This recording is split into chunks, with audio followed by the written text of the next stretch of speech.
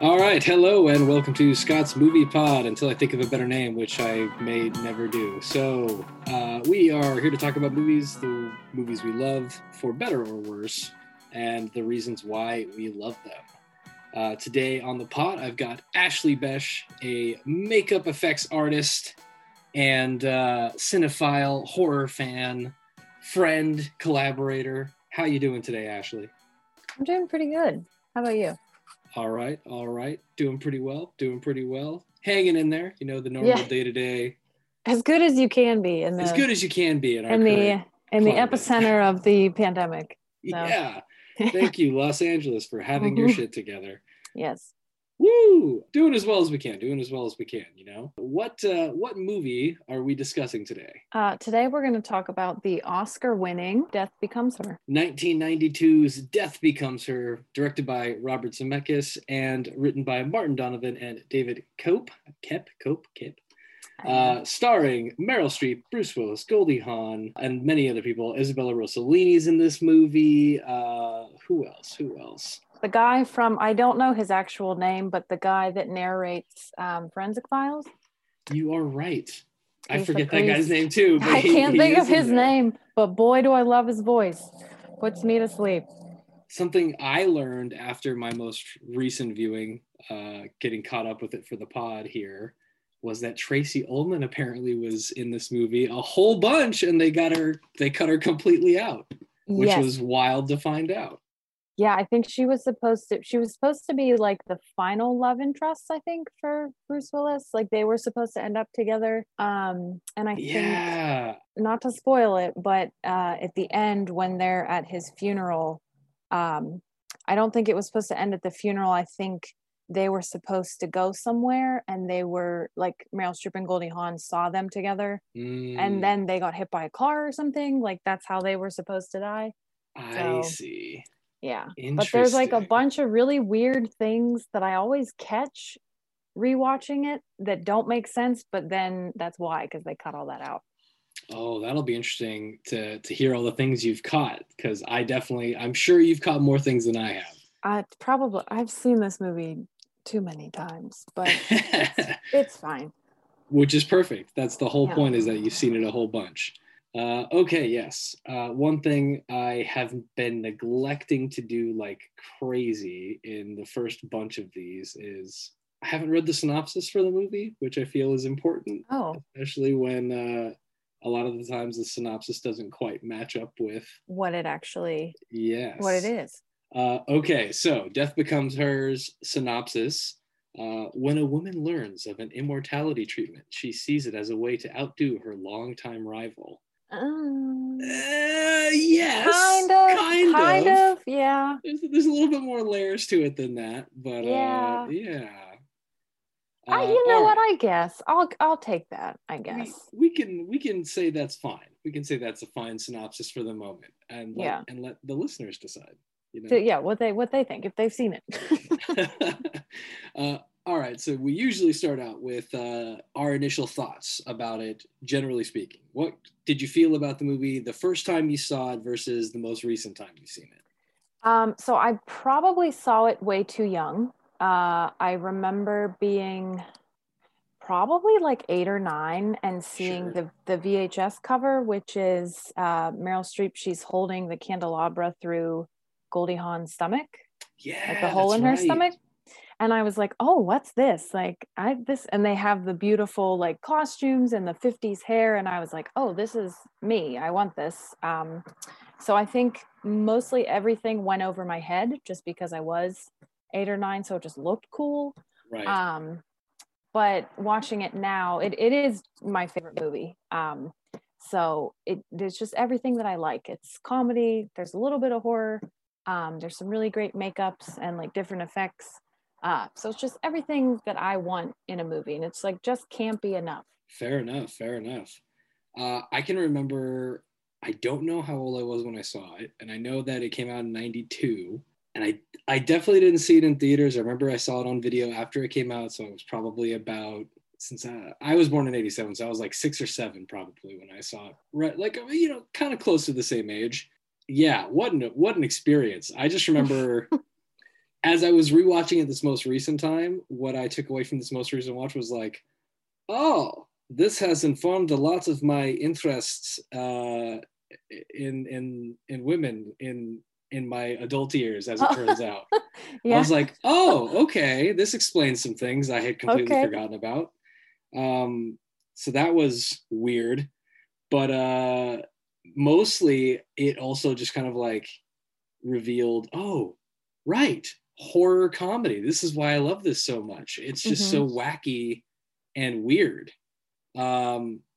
The shotgun blast, like the shovel and the head spinning around, everything that they do with the body horror is just funny. It's funny as hell. And I remember laughing at it as a kid and laughing even more in my most recent watch. Like I watched it yesterday to get caught back up. And I was laughing out loud a lot more than I remember doing the last time.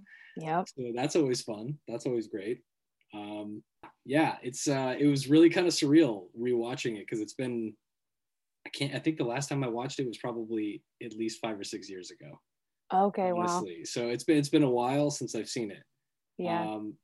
So much fun. So what did you like the most about this movie? What worked for you most about this? What really kind of sticks with you? I mean, I think a lot of the design and like the makeups for sure. Dick Smith designed the makeups. So when I was a kid, I didn't know, but as I started doing makeup, I was like, oh, maybe that's where some of my love for makeup started, because this was one of my favorite movies. But I think some of the visual effects don't hold up quite as well. Like with the neck, when her head, when she's on the piano, like that's a little rough when they untwist the head. But the neck being broken, Goldie Hawn, that fat suit that they put her in, they're beautiful, like beautifully executed. And even just the regular makeups are stunning. And when they do start to fall apart and you can see the spray paint coming off and they're gray underneath, just it's so beautiful. And I love it so much. It was really well done. I agree. Some of the things that worked for me the most are definitely the gags. The gags, even on the rewatch, while you're right, a few of them are a little bit shaky, especially compared to things you can do now. So many of those gags still worked for me. They were still like, they held up. They were funny every single time they made their appearance. And the shotgun blast, every time I see it. Yeah. That and the shovel, when she gets hit in the head with the shovel and her head goes down. Yes. That gets me every time. And the way that she's like trying to talk with her neck and she's like, yep. And that something I recently learned, the scene where Meryl Streep, when she takes the potion and she's looking at herself in the mirror and she's starting to change. Yeah. They originally wanted to do, like, her bra was supposed to have essentially like bladders in them. So it was supposed to push up, but they couldn't get it to work.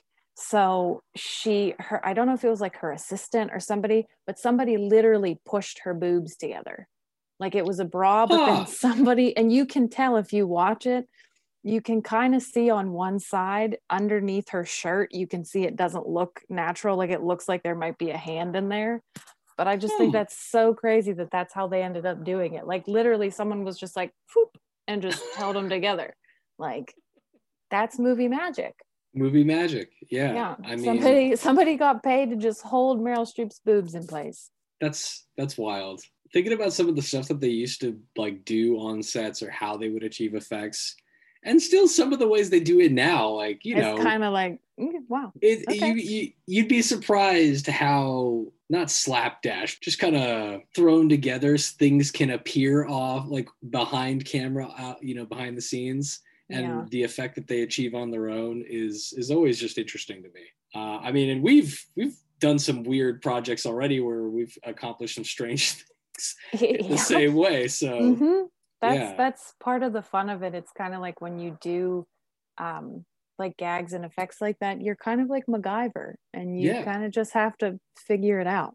If no one's done it before, it's like, okay, well, we're gonna try it, we'll see what happens.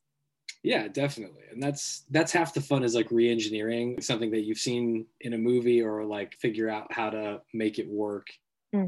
Always fun, always fun. Some of the pieces that you've done that I've seen are great. The arm that we did for Deserted with the finger is I still love it, like, because we were able to do two different things with it, which is so much fun. Yeah. The am I allowed to say what it was? Oh yeah, go for it. Okay, it was the chop. There was the finger got chopped, and then it was just the cut on the arm. So we had this like rig where we cast one of the actor's arm, and we had to set it up so that like his finger's supposed to be cut off with garden shears and then squirt some blood.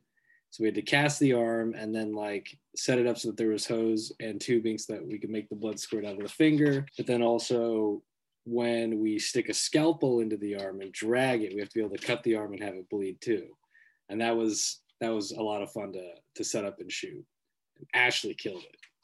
Thank you. There was another, a lot of the visual effects were actually supposed to be practical, and they did make puppets for a lot of it.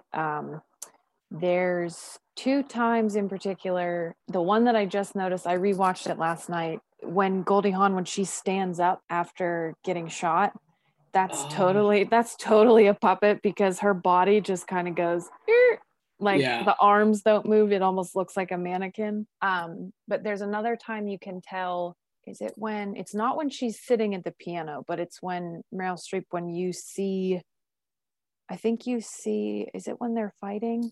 There's one time when you can see her and it's like, oh, that's a puppet. Like it's not her face, but it's her back. I can't remember if it's when they're fighting and she has that like white silk number on, or if it's when she's in the leotard. I can't remember. I literally just watched it. But yeah, it might be the leotard, just because I remember like when she hits the bottom of the stairs and her face hits the ground, that's definitely like a dummy. Right. But it was like blended well. I think I know the moment you're talking about in the movie. I kind of like want to pull it up. It's just to check, but just to see, yeah. Yeah, there are some moments where you can kind of pick out. It's like, oh, that was a dummy. Oh, that's like a puppet for sure. Well, they definitely at the end too, when they fall down the steps. Yep. I mean, of course they're dummies because they're but that I love it. That cracked me up so. I laughed so hard at the ending, especially because I hadn't seen it in such a long time. It had the twofold of me I forgot about it entirely, so I was just like shocked and thought it was hilarious. But then it just reminded me of the Crash Dummies, like the Crash Test Dummies and the Crash Dummies cartoon. And I was just like, oh my God, this is amazing. They just like collapsed just like the Crash Dummies. It's so funny. I still, because my mom also loves that movie, so we quote it back and forth a lot. So anytime we go somewhere and I can't find my car or vice versa, we'll be like, do you remember where you parked the car? Their head is just spinning. So okay, definitely the gags, those all worked for me, and they still do. I think they still hold up. I think the cast too. The fact that they play like, first of all, I don't think Bruce Willis has ever been funnier. I almost forget that it's him. It doesn't, because it doesn't look like him, number one, but he's just so funny. Yeah, and weird, and I think Goldie Hawn, I mean, up until that point, I can remember her in Overboard, and then I think I had seen Private Benjamin before, so I always remembered her as like this cute, kind of funny, like, so seeing her play something different, and then Meryl Streep too, it was like, whoa, they're all kind of playing things that they don't normally do, so it worked. I think so too. They're all kind of playing against type very much. And I agree about Bruce Willis. I was going to say that's one of the things that like really was a highlight for me, really stuck with me. I love, first of all, early Bruce Willis and comedy Bruce Willis, especially. I think that's when he's his best, is when he's like being ridiculous and comical and funny. And, I think a lot of people forget that that's kind of where he started. It wasn't the Honeymooners, was it? I think it was, maybe. Maybe that's not the name of the show. Shit, I can't remember. But he started on like a really funny show like that. And then some of his big first movies were like Hudson Hawk, which is a classic. And I love that movie. And it's some of his best work, but this is especially, I think, maybe one of my favorite Bruce Willis performances because of how against type and how just he's not a strong macho man. He's just like sniffling, weak. The scene where spineless dude. the scene I also love when when they go to the hospital and he passes out, so they take her to the morgue and he's like, "Where's my wife?" And he's like, "The morgue." She's gonna gonna be furious. Yeah. Like, oh, so funny, so good. Oh, that's so, yeah. He's hilarious, and I think it's a shame that he doesn't do more performances like that. Yeah. They're just too good. He's Well, now like, he's like an action star now. So oh yeah. Why would he? Why would he? He's a staple of action movies. Yeah, of course. Oh, I just watched one actually. It was one of those. I think it was on Stars, maybe via Amazon or something like that. But it's like a new sci-fi movie that just hit, apparently, that he's in. And to the movie's credit, there's some no names and B actors that I've never heard of, and I was like, oh, they were fine, they were enjoyable. But I was also like, oh, Bruce, this is where we find ourselves. This is where we are now. This is what we do. It's because you keep being a dick to people on set as we keep finding out. Didn't he just too was it, what did he do? He got kicked out of a restaurant or something. There was something with COVID that he was doing. I hadn't heard this, but it doesn't surprise me.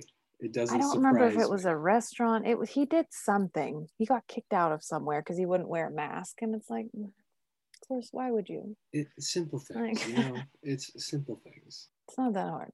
But yeah, I think his performance still holds up for me. Very funny, super underappreciated. I think this movie, it got like the cult status for sure, finally, but very underappreciated. I feel like it's finally within the past like year and a half, I finally feel like I'm seeing people either talk about it or I've seen articles circulate about it, and I'm like, finally. I think it's streaming on something now. It might be HBO Max. Yeah, so they've got it on HBO currently. I think you can catch it on Amazon either via Prime or with like either Stars or one of the other add-ons you can do. Yeah, I'm hoping that gives it. I've heard rumors, and I hope they're just rumors that they want to remake it. I don't want them. I don't touch it. Just don't touch it. Oh God, you can't. Yeah, you can't just let people find it and love it. Don't. There's like no one that I would think would be okay. That I would be okay with doing it.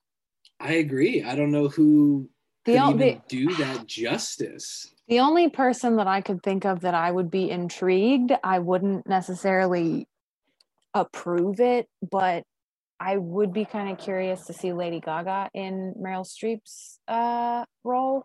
But interesting. I can't think of who I would be okay. And I don't even want to say it because I don't want to bring it into the universe. So that's fair. All right.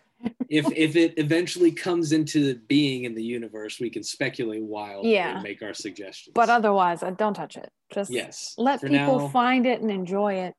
Let's let a classic be a classic, please. Mm-hmm. How old is it now? It's almost 30 years old, I think. Oh, yeah. Yep. Because that means I'm almost 30. Yep. Wild stuff. Joy. Joy. But and then obviously the powerhouse performances of our main leads, Meryl Streep, Goldie Hawn, just rock it the whole way through. Meryl Streep is rarely. I don't think there's very many things she's ever been in where you could argue that she's not good. Yeah, no, I can't think of anything. It's one of those things that people are like, you can't say Meryl Streep's bad. That's sacrilege. Yeah. I don't think she's bad. I think she's amazing.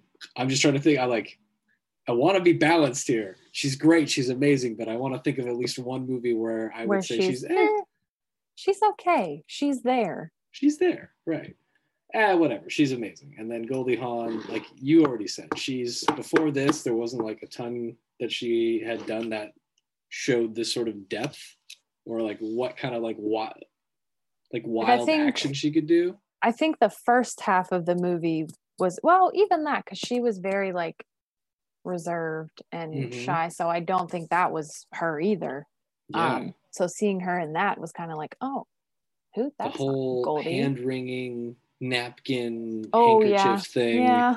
I was like, that's interesting. That's fun. Yeah. The reserved thing cracks me up too, because she's just so soft-spoken and quiet. Yeah. She's like, I couldn't take it again. But when she goes off the deep end, she goes off the deep end. With the mural she makes with the with the lipstick writing, and when she's rewinding, when she's sitting in her for some reason, when I was little, when I would watch that movie, I didn't realize she was eating frosting. Yeah. I don't know what I thought she was eating. Like, for some reason, I thought it was either cat food because she had all the cats, or like, I don't know.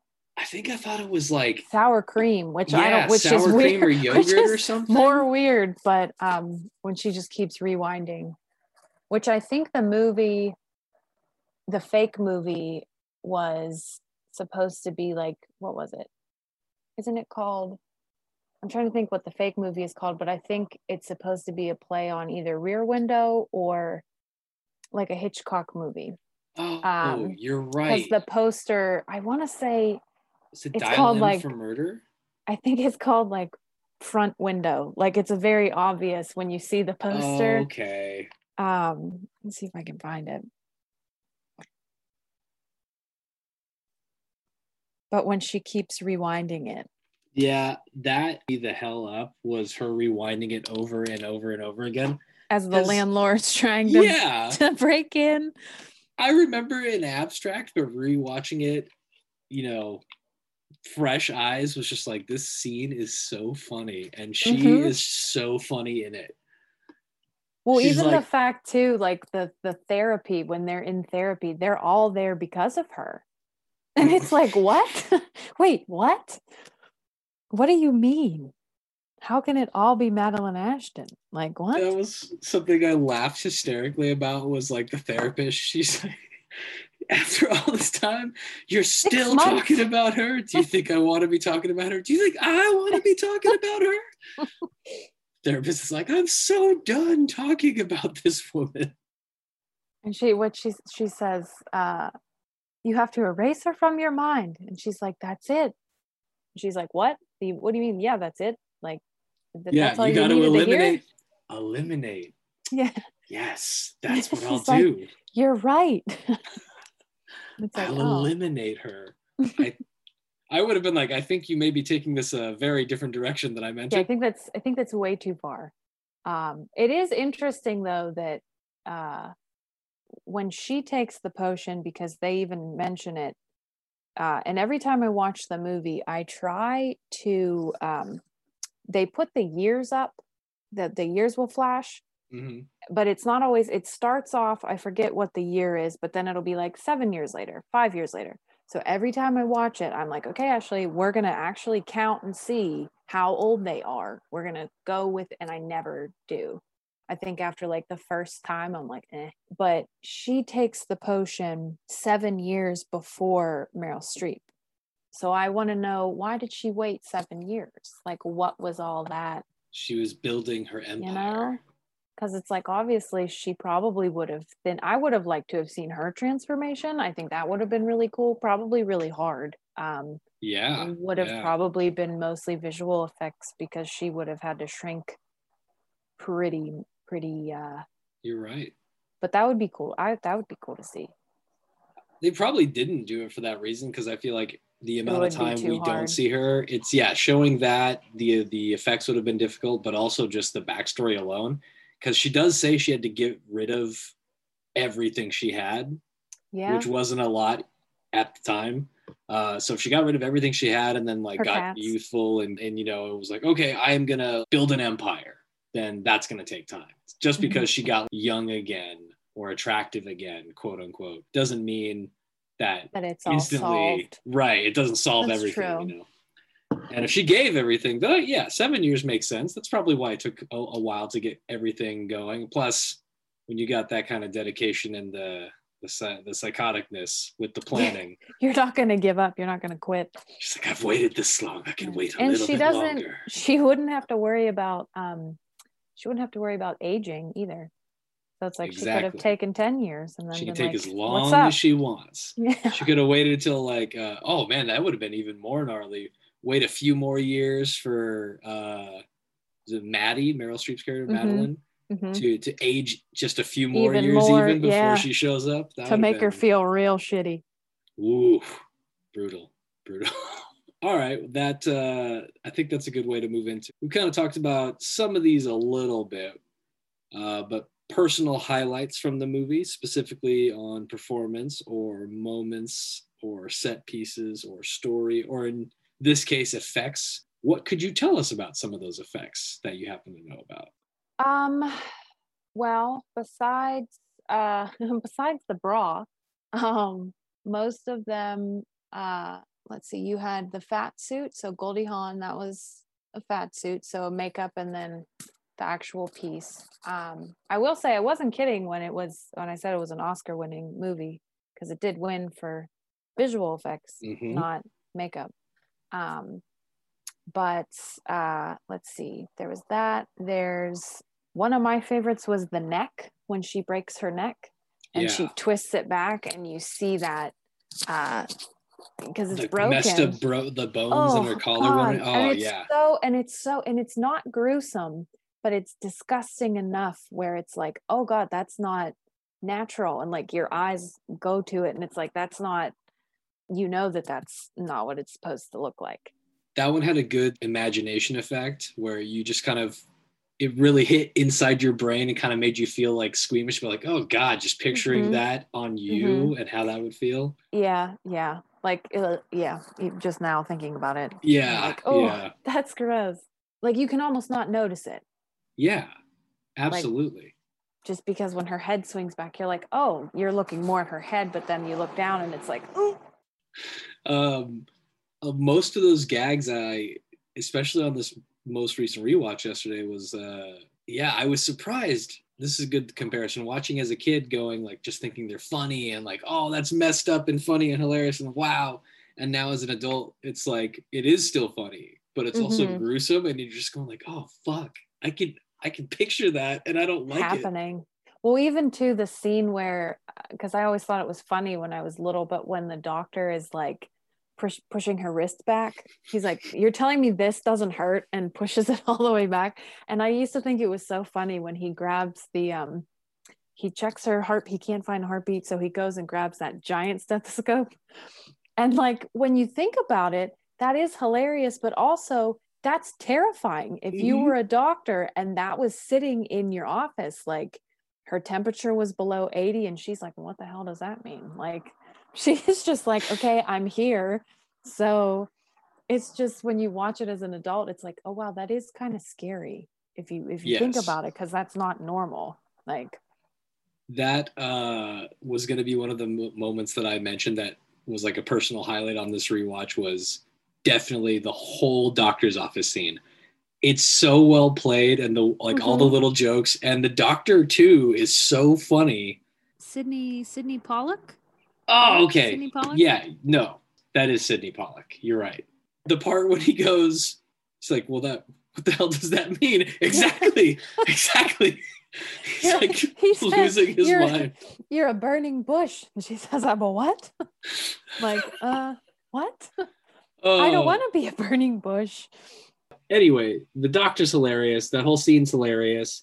Well, and to the when she's in the actual morgue, something that I just realized watching it last night, when she sits up, she looks like Nosferatu when she's in the bag, and she's like, and I was like, oh, that's what that is. Like I never put two and two together. There were some fun little references like that peppered throughout that I was starting to pick up on. I was like, oh, that's great. That's so good. Yeah.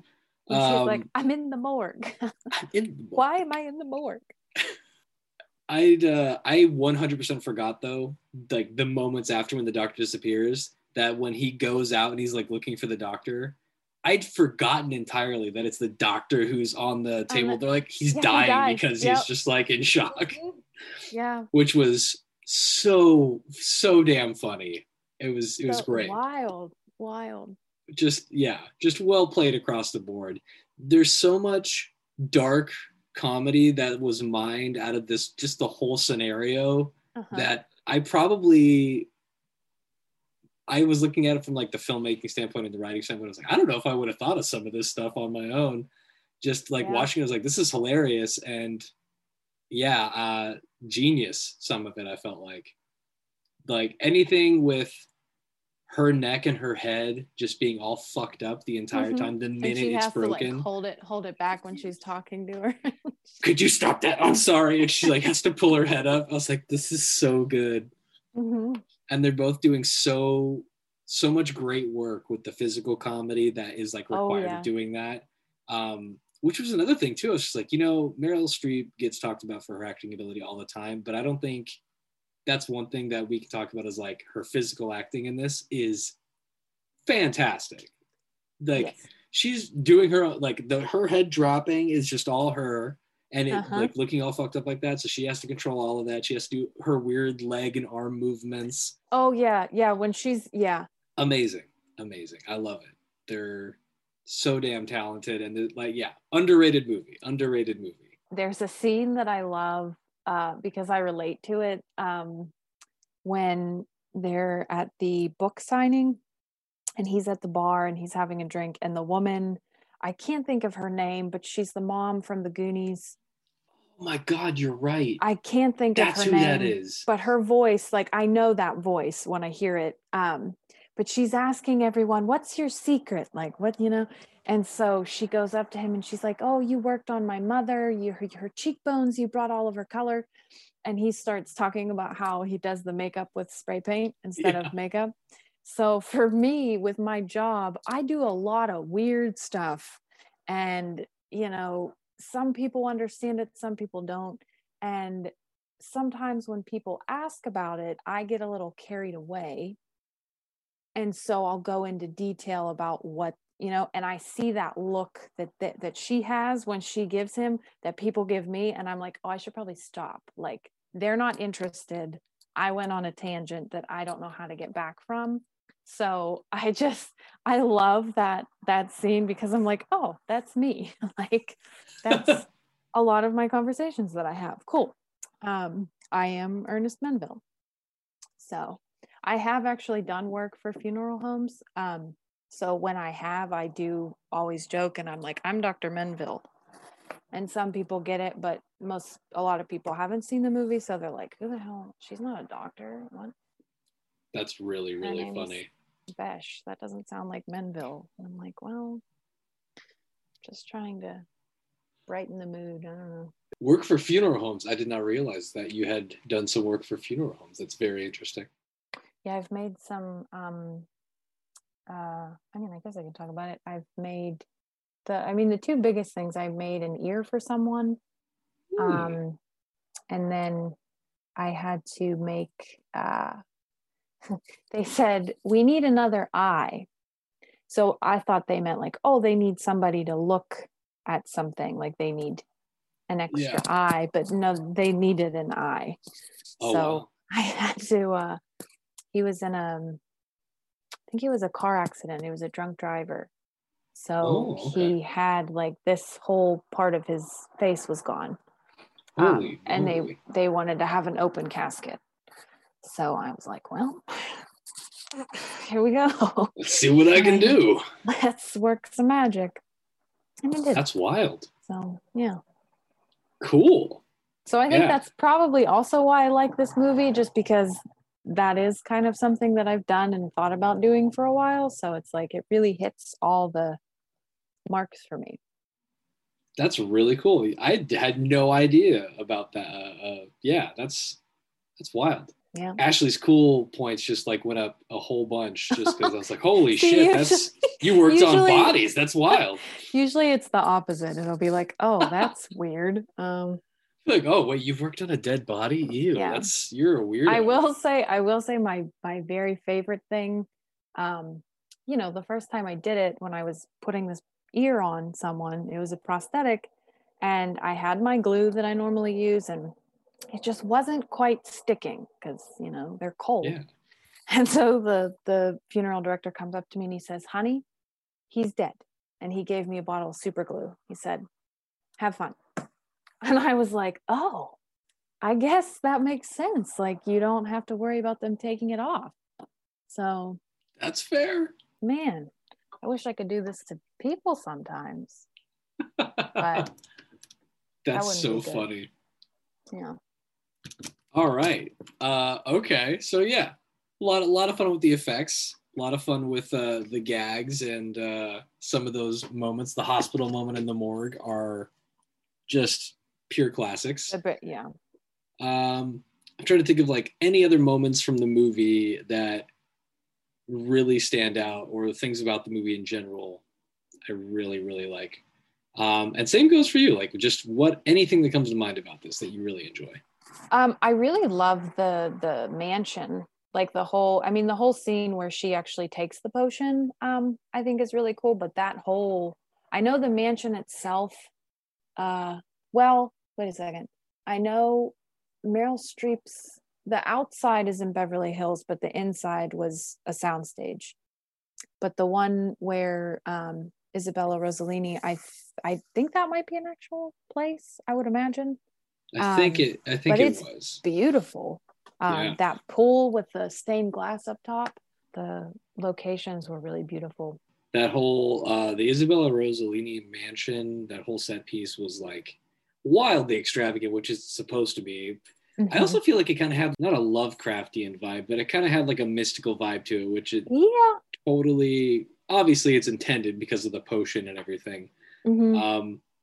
But it's one of those things where it's just like, especially the older movies, some of the things where they did like set dressing or really paid attention to the way the sets played into the stories is very evident in this. Like every setting is kind of,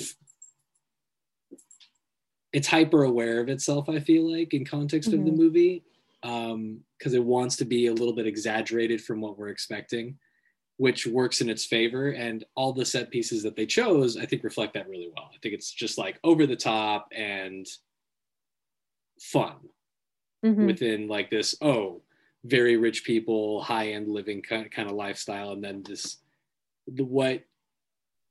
like the super, like a very rich celebrity imagining what the elite super rich live like, mm-hmm.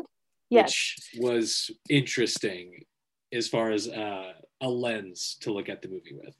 I think they did a great job with that too, with the plastic surgery office. Yeah. That she goes to, the way that it's set up. And then if you notice, if you look in some of the other doors as she's walking down, there's like a guy in this weird bubble thing that's like moving. What the fuck and is it's that? Like, what the hell is that? Like, what kind of treatment is that? Like, it looks like a blood transfusion or something. Mm-hmm. There's like the hoses and everything. Yeah, but it's like showing what people either imagine happens in those kind of places or what actually does happen, and like the things that people will actually pay for. Yeah, the kind of ridiculous, not like a deal with the devil, but kind of like the things you'll do for your stay young. To stay young, to stay youthful, to be immortal, like the whole kind of premise of the movie. Mm-hmm. And just seeing that hyper personified through that Beverly Hills lens, but just again with the weird contraptions, taking it to this high exaggerated level. That's mm-hmm. so much fun and just freaky and kind of weird. And I do love when she goes to get the potion, which I just realized this. So she's driving, and first of all, you can see her swerving literally into, like, she should have been dead. The fact that she stops in the middle of the road, and she's digging through her purse. So I was like, wait a second, she's not pulled off to the side. So that means she's literally pulled in the middle of the road and is just digging through her purse. Yep. Just in the rain, just in the middle of the road, just in front of the mansion, just hanging out. She's rich and important, and who's gonna tell her no? Yeah, who's gonna pull her over and be like, lady? Yeah, you can't do this. You can't drive like very that. Unsafe. Mm-hmm. It's raining, by the way. This is a really poor decision on your part. Very bad idea. You're gonna kill yourself. You're gonna kill a lot of people. It's rewatching it. I kind of expected her to get in a car accident, and I forgot that she doesn't. So I was like, oh, well, that was a good pump fake. Yeah. Yeah. Or when Yeah. when they're planning how they're going to kill her. Yes. And they're like, we'll make it look like she had a little bit too much to drink. And it's literally just like 12 vodka bottles just hanging out. The bottom of the floor of the passenger seat is just filled with bottles. And then I think maybe I saw this wrong my whole life. But when they do the fake autopsy, when they're like, her blood alcohol was, and then they pull her arm up. Is her arm a robot arm? I think it was supposed to be like burned to a crisp, but it does look a little bit like a robot arm. Okay. Like it's holding onto the bottle all weird too. Yeah. And I was like, am I missing something? Because that's funny. Because maybe she's not a real person. But I was like, is that something else? Is that another layer that there is to I had to give it up, going with the exaggerated over the topness of the whole thing. That whole sequence itself, like the movie is so exaggerated and over the top that when you get to that sequence and they make that somehow more over the top in the explanation and the visualization of what they're gonna do, it's comic gold, basically, is how I feel. The car goes over, because I was just watching this and I rewound, much like Goldie Hawn did at the beginning. I rewound this moment so many times. The car goes over the cliff, and before it flips one time, it explodes. It doesn't even hit the side of the cliff necessarily. I think maybe the bumper touches it. It's like boom. And I was just like, this is the funniest shit ever. This is great. It should have tumbled a bunch of times. You would expect that, tumbling a bunch of times, or hit a rock, hit something on its way down. Yeah. Or it explodes and they do 15 different angles of it exploding. Yeah. Nope, it just goes over the edge and immediately explodes before it touches much of anything. Hilarious. I don't know how true this is, but I read that the movie itself was supposed to be a sequel to Tales from the Crypt. So interesting. If you think about it, because I think Robert Zemeckis, he produced some Tales from the Crypt, and then I think he ended up directing something. But if you think of it in that way, it makes the movie. I don't want to say the movie doesn't make sense if you don't think of it that way, but it kind of makes sense that that's what it is. Okay. Interesting. I'm looking at his. I could see that sequence alone being an episode. Oh yeah. Or the second half of the movie being an episode. Yeah, from the point of where they want to kill her, having that plan, and then actually her just falling down the steps and coming back to life. I could see that being an episode. There might be something to that. I don't know anything about the Tales from the Crypt connection, but I do. Obviously, he did direct a few episodes when that show was on the air, and I think it was on the air. It started in the late 80s, right? I don't know what year. I'm not even going to try to guess, but late 80s, and it went to mid 90s. 90s, so Death Becomes Her falls right in there. That would make sense actually a lot. And also, I forgot Robert Zemeckis directed any of Tales from the Crypt, which explains a lot of stuff. Yep. And is also funny just because of the other things that are on his director rap sheet. But it wasn't. I was trying to think, because this came out in 92, and then Forrest Gump was 94. But it's wild that the same person that directed Forrest Gump and Back to the Future. Yeah. It's Back to the Future 2 and 3. He did all three of them. What am I talking about? All three Back to the Future movies. Yeah. And I think what's it called, with Romancing the Stone? Is that? Shit, that was him. Is that his? Yeah. No, it was. Romancing the Stone is Robert Zemeckis too, and I think that was right before Back to the Future. It's either right before or right after. Right after, yeah. That sounds right. Damn, other good movies to talk about. Classics. But it is wild that's they're the same people. Yeah. And that's why I was a little bit, I still haven't watched it and I don't think I'm going to, but the Witches remake, he did that. And I was like, oh, that, because then I thought about Death Becomes Her and I was like, well, maybe could be in the same wheelhouse, but I don't think based on what I've heard that it's anywhere near. I haven't seen The Witches, but I'm a little curious now. I am a little curious now. Yeah. I haven't heard anything good. Well, I guess we'll have to find out. Have to see. I'm gonna look up. Wait, I have to find out what else has he done recently. I'm gonna look up Zemeckis. I think there was a that one, the Ben Stiller movie. I think, can't think of what it's called. Was it Walter Mitty? Maybe not Walter Mitty. Oh, Welcome to Marwen. That's the one. Not Ben Stiller. Steve Carell. That was an interesting movie. Was that the one he makes the it's not, he makes like the things with the dolls? Yeah, he like takes pictures.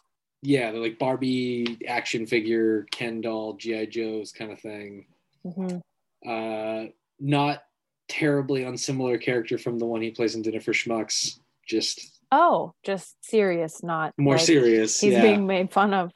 Right. Back to Death Becomes Her, though. I think one of the story pieces that I definitely love and is a highlight is just like kind of the main story element that they're talking about and just holding a mirror up to the standards and the double standard of beauty and like how it applies in our world and especially our industry with like movie making. Bruce Willis' character doesn't give a shit about getting sloppy and all messed up and old because it's not something that guys have to worry about as much. Right. And they're stuck in this like weird cycle, perpetuating the beauty but also becoming monsters because of that, and like just getting worse. It's fucked up, but it is how society kind of is or has been for the longest time. And you know, we're moving away from that a little bit. We're getting better, but it's slowly. Still a problem. Yeah, it's still a pretty major problem that we're working at our way out of, which is kind of why I'm kind of amazed that it did so poorly when it came out. But I guess people weren't really ready to look at that as much. Yeah. And now it's like a cult classic now for exactly that reason, because of all the things that it was pointing out and trying to like hold up to people. On top of the fact that it's just hilarious and horrifying, but hilarious. For me, that definitely is like a huge thing, is just how well that story still works, even 30 years later. And also kind of horrifying that it still works 30 years later. Yeah. I do have a weird question. Do you think if it wasn't Meryl Streep and Goldie Hawn, it probably would not have been as good? But do you think the women that would have been cast would have had careers afterwards? Because with Meryl Streep and Goldie Hawn, they were both, I want to say Goldie Hawn was 45 or 46. Yeah, and I don't know if Meryl Streep was the same age, but they were already various. And even Meryl Streep, I mean, she's not going anywhere. Like, she will never stop. Now, granted, she doesn't play the characters. She's a grandma or, but would other actresses, if it was two different, would they still have the career?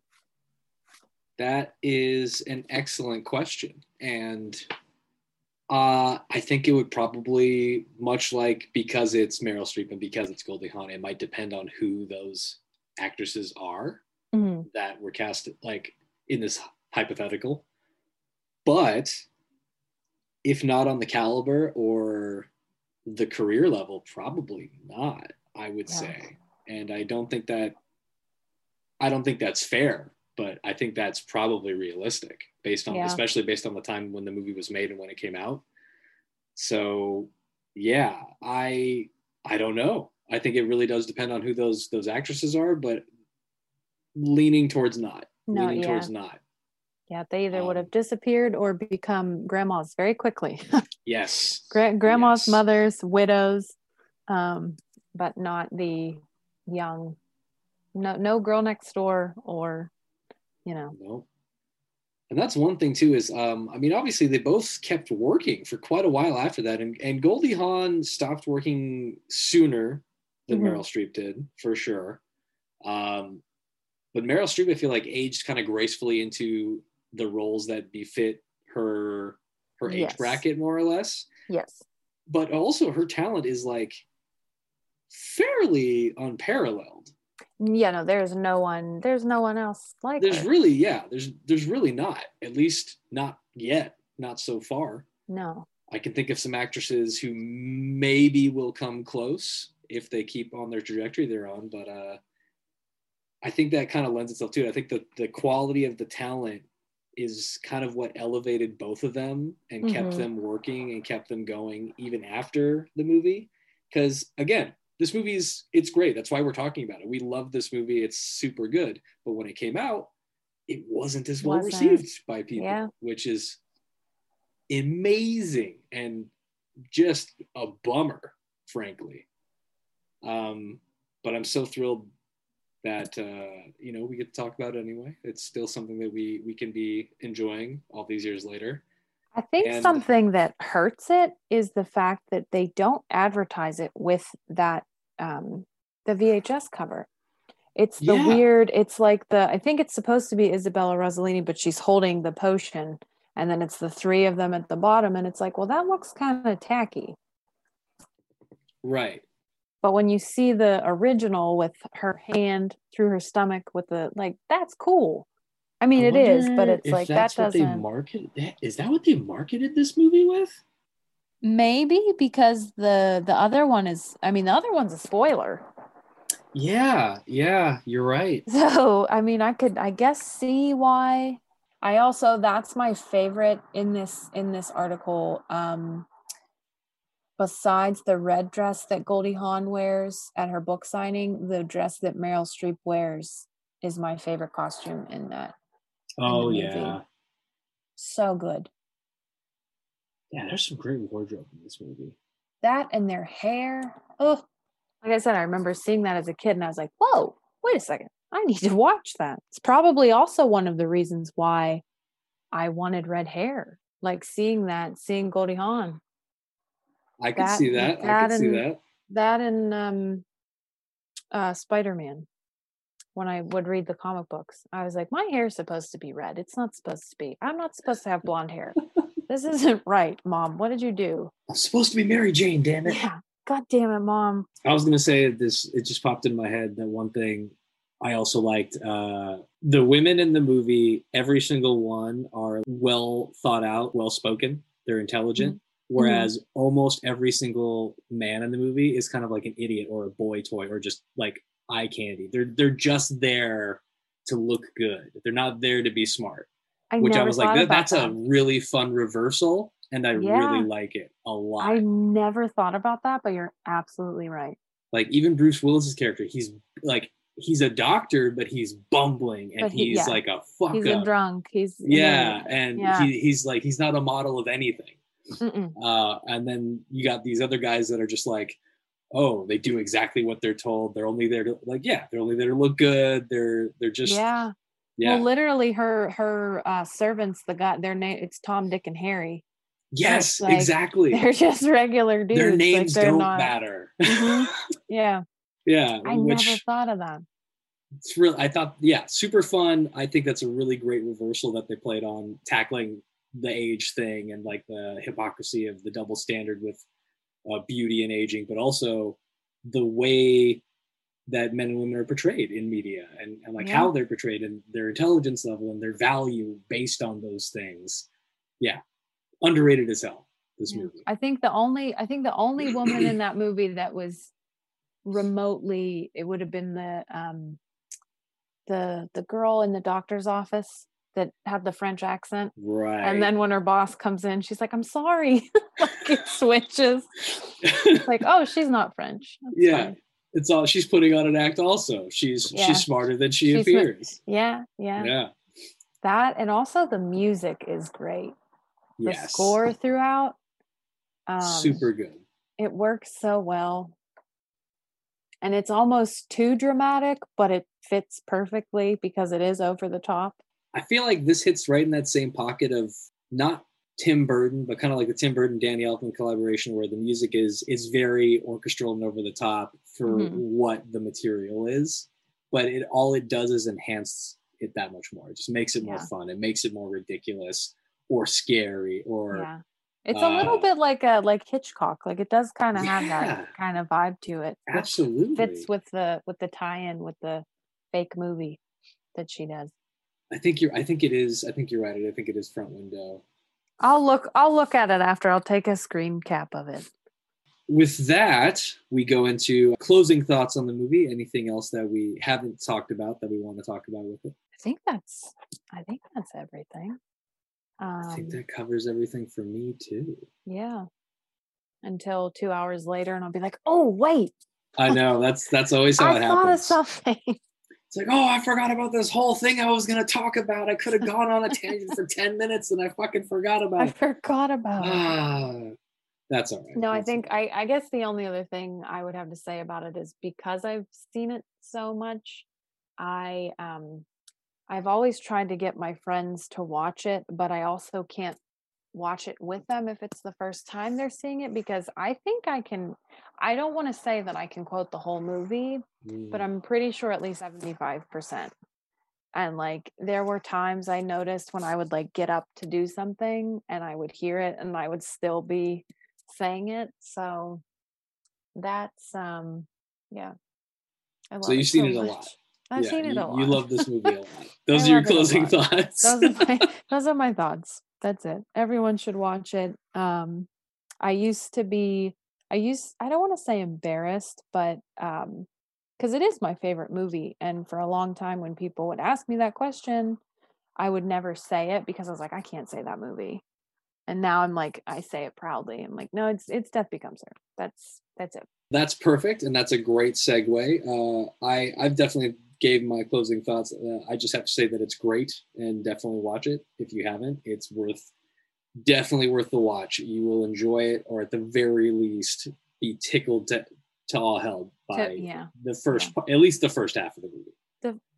The second half, you have to make it to the second half. Oh yeah, you gotta, but like bare minimum. If you can only hang on, the first half is pretty funny.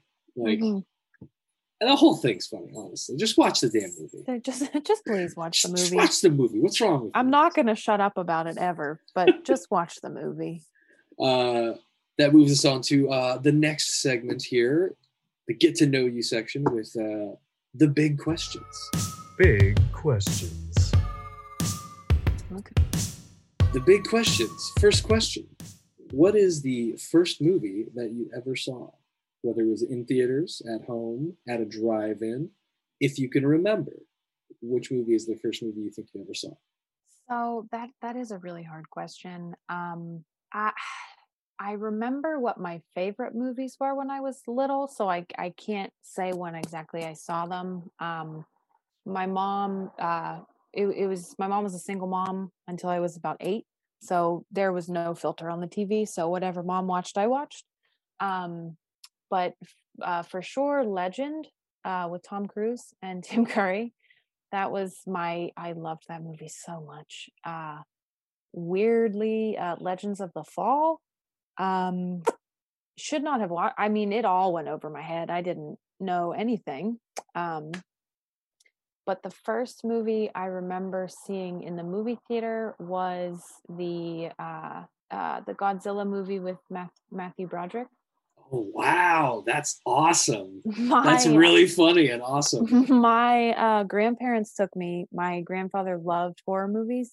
So we went, and I remember I had my blanket, like my security blanket. Yeah. And I was I put it over my head because I was so scared. And it was a shitty blanket. So like there were holes, so I couldn't cover what was happening. That's amazing. So that explains a lot. And then I do remember the first movie I saw at the drive-in which I shouldn't have seen. When my parents first got married, we took a trip. I'm from Pittsburgh, so we took a trip to Lake Erie. So it's like an hour away from Pittsburgh. It's in the middle of nowhere, by a big lake. So we were going to see Inspector Gadget. But after Inspector Gadget was the Blair Witch Project. Nice. So I saw the Blair Witch Project in the middle of the woods in a convertible. Oh no. And I woke up, I think I fell asleep, and I woke up kind of towards the end, like right when shit started to get really bad, and both my parents were asleep, and I was like, this is danger. I don't like this. I think I'd like to go now. And I couldn't hide because the top was down. So, I was just kind of stuck watching that and then seeing that girl with the boogers on a giant screen in the middle of the woods. Also explains a lot. Sure. But, yeah. That's a hell of an experience. Wow. Yeah. Yeah. We also got, so I'm trying to think what the name of the town is in the Blair Witch. Is it Burkittsville or something like that? Whatever the name of the town is, we ended up getting lost going home. We ended up in the woods close to where that was filmed. Oh no. We ended up in Maryland. And I was like, Mom, are you sure you picked the right guy? Because this is not off to a good start. Like, this isn't okay. This isn't going to end well. Yeah. This isn't going to end well. I think maybe you should have rethought that. That's very interesting first movies there. Some very interesting first movie experiences. Okay. The next big question is, what are your top 3 movies and why? They don't have to be the same 3 movies that you picked for the pod. Okay. Necessarily. But if they are, that's also fine. I will say this is number 1. That becomes her. Number 1. For all of the reasons we've just went over. Right. As far as the other 2, Jaws, number 2. I feel like I don't really have to explain that one. If someone really needs an explanation, you're getting, it's a shark, number 1. Number 2, it's 2 separate movies in one movie. Yes. And just, you can't hear Chef's Kiss, but Chef's Kiss. Chef's Kiss, yeah. It's Jaws is a classic for a reason. That's also a movie that I saw when I was young, probably too young, and I didn't know that it was called Jaws. So I always called it the Bigger Boat Movie. And my mom would be like, "You mean Jaws?" Nice. And also my grandfather looked like Chief Brody. So when I would watch it, I'd be like, "Oh, it's my pap. Like, he's in the movies. Well, he's there you go. Pictures." Yeah, that's going to be close to your heart no matter what. Yeah. So for the third, it's so hard to narrow it down to 3. If I had to pick a third, I think it would be a tie between E.T.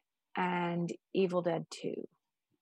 Ooh, that's tough. That's a tough call. It's a tough tie, but I also kind of want to throw True Romance in there. So another good one. Yeah, it's my top 3.5, 5, kind of. That's fine. That's totally acceptable. I feel like with the Evil Dead 2, that one I always cheat because I'll say my 3 favorite movies and then my 3 favorite horror movies. So it's like I can still fit it in there, I see. But it's definitely up there as another horror comedy. Okay. Well, if you want to do them separate, you could do 3 favorite horrors separate. Well, okay. If we're gonna go that route, then it would be Evil Dead 2, American Werewolf in London, and Creature from the Black Lagoon. Yes. Yeah. You mentioned that might be one of the ones you want to talk about. I think so. I think that's a good choice. I have a feeling what's going to happen if that's what we talk about. I'm going to talk about Millicent Patrick for 45 minutes. So if that's the case, you just have to be like, just give me a signal or something. Like, we get it. But I feel like everyone needs to know about her, so I won't shut up about her. No, that's good. And I won't give you a cutoff signal. I'll just let you keep going. See, that's the great thing is, anybody who comes on a second time, when we get to the big questions, first of all, the big questions will be different. because I will have already asked you the first time. Yeah, that's true, unless things have changed. Yeah. And then whatever movie gets discussed next, we'll ask some of the same things, but you'll also get to elaborate on whatever you damn well please. Oh, okay. As I pull out a book, like, like, all right, well, here we go. I've composed a full thesis. Yeah. Here we go. All right. Well, then we can move on to the next big question. What movies are you looking forward to that aren't out yet? That's a very short answer because I don't know. I feel like I'm still, because of the I will blame it on the pandemic, but I feel like because of the pandemic, I'm still so behind on what came out in 2020. So there's still so many movies that I want to watch from 2020 that I haven't seen. So as far as 2021 goes, I don't even know what's coming out. I will say I'm very intrigued by the Candyman remake, which I think is coming out this year. I think it is. Or maybe 2022. Kind of intrigued by that. Yeah, I can't even think of anything. The movies that I was looking forward to, I was kind of like, so reasonable. I would say I'm looking forward to actually seeing movies in the theater. That's a good one. one. That's what I'm looking forward to because I'm really bad at watching new movies at home has been a struggle. I agree. When I finally do watch them, I'll get into it and I'll remember to put the phone down, though that is a constant struggle. Yep. I put mine in the other room because I have this issue where if I see an extra that I'm like, oh, that person looks familiar, I have to look them up. Yep. It's like, I want to find out some behind the scenes info here.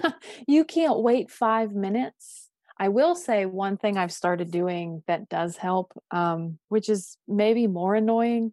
I'll keep my phone in the other room, but like I was watching, I love Norbit, the Eddie Murphy movie, which would be a fun one to talk about. But I was like, one of these, the locations, I was like, that looks like a backlot. I know what. So instead of getting my phone, I just was like, hey, Alexa, where was this filmed? Oh my gosh.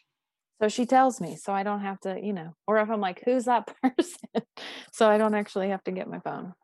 I just bring Alexa into it. I have a bad habit of when I'm like, a lot of times if I'm working on a project, if I'm trying to write something, I'll put something on in the background while I'm working. And for the longest time, that was The Office because it was on Netflix and I've seen it a million times and it was easy. And now they got it on Peacock, so I can't watch it or stream it because I'm not going to get Peacock. I refuse. And that's fine, but I don't have anything to easily stream in the background except new stuff. So every time I put on a new movie, I'm like, I'm not even watching this. Why did I do this? This is a waste of time. Every time I've tried to put and I keep having that problem where I'm like, what do I put on? Like, and I don't want something that's 40 minutes because it's like, I'll probably be done with whatever I'm doing, or like, I just need something different. So I think I might end up buying, I think you can buy The Office on, I think it's called like Vudu or something. Oh, I think it's like right. $30 for all of those seasons. So I think I'm going to I don't want to download another app, but if it means I can hear it in the background again, I think I'm going to have to. It might be worth it. We'll see. Yeah. We'll see.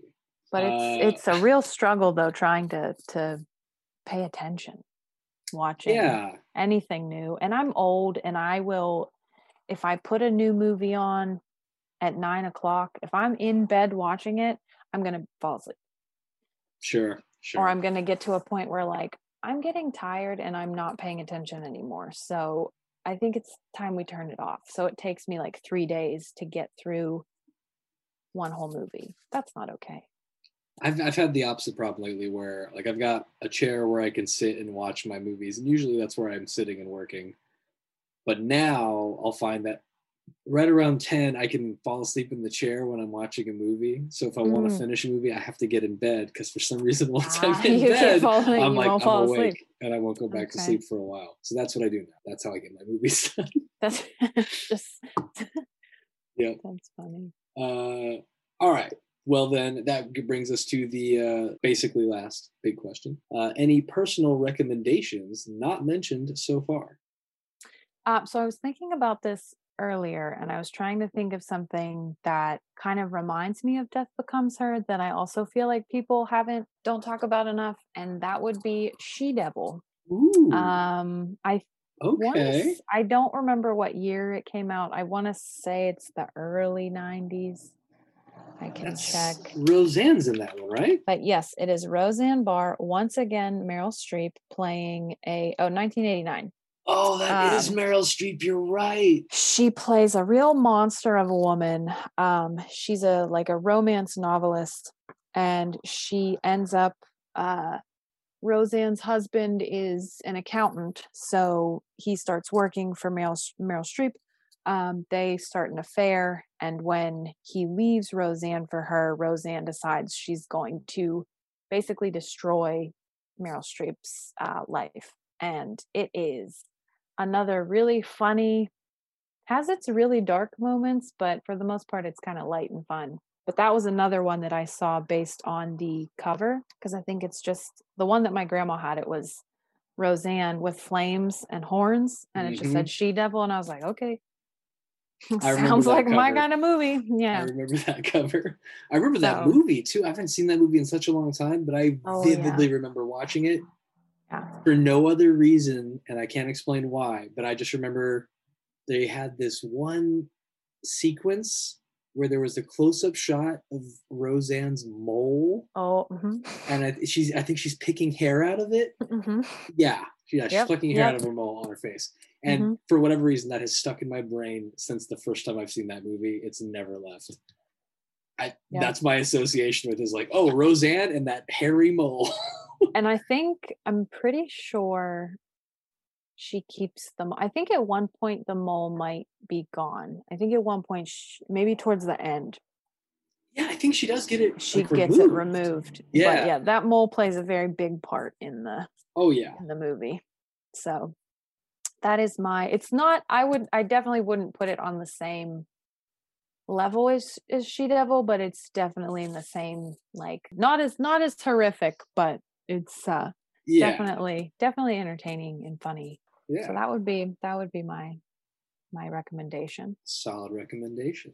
I think that one's actually streaming now too. So I'm hoping that it's like, oh, okay, yes, more people watch it, more people love it, so I can talk about it and not be like, what the hell is she talking about? She-Devil. Hey, you know what? People should check it out at the very least. Yeah. Meryl Streep and Roseanne in her heyday. Before she got a little cuckoo. Yeah. All right. Well, that leaves us with tags or pluggables. If you have anything to tag or plug. I guess myself, my Instagram, where all my work is just at ashes_to_ashes_FX. So that's where I post all my projects that I'm working on and all the up and coming stuff. Fair enough. You heard her, folks. You can find her at ashes_to_ashes_FX, and I can attest to the fact that she is very good at her job, special effects. You should hire her. She does a lot of great stuff. So far, I haven't seen anything which I think speaks to your work ethic that you have been asked to do that you couldn't do. Not yet. There's no such thing. You always figure it out. Yeah, that's what I think is like, it's a mark of you and your work, is just like, if there's a challenge to meet with an effect, I haven't seen you so far basically shy away from the challenge. You're always like ready to jump in and try to figure it out. Yeah. Again, ashes_to_ashes_FX. Follow her, hire her for your FX needs. Thank you. Go. This has been Ashley Besh talking about Death Becomes Her. Thank you for stopping by Scott's Movie Pod, until I think of a better name, which I probably will never actually do. I think you should keep it. Yeah, that seems to be be the consensus. Everybody's like, you should just hold on to it. It's fine the way it is. It's long and silly, but it works. Yeah. Thank you for stopping by. Thank you for listening, everybody, and we'll catch you next time. Thank you, Ashley. Thank you. Farewell. See you later, everybody. All right. Thank you very much for stopping by and listening to Scott's Movie Pod, until I think of a better name, which I may never do. Special thanks to my guests for coming on the show and all of you for listening. Original podcast music by Weston Lee Ball. You can find them at lava_submersible on Instagram and Weston Lee Ball on Facebook. And if you like the podcast, do me a favor and just rate and review. Let me know what you think. Leave a comment, and maybe I'll read it during the show. Thanks again, and I'll catch you next time.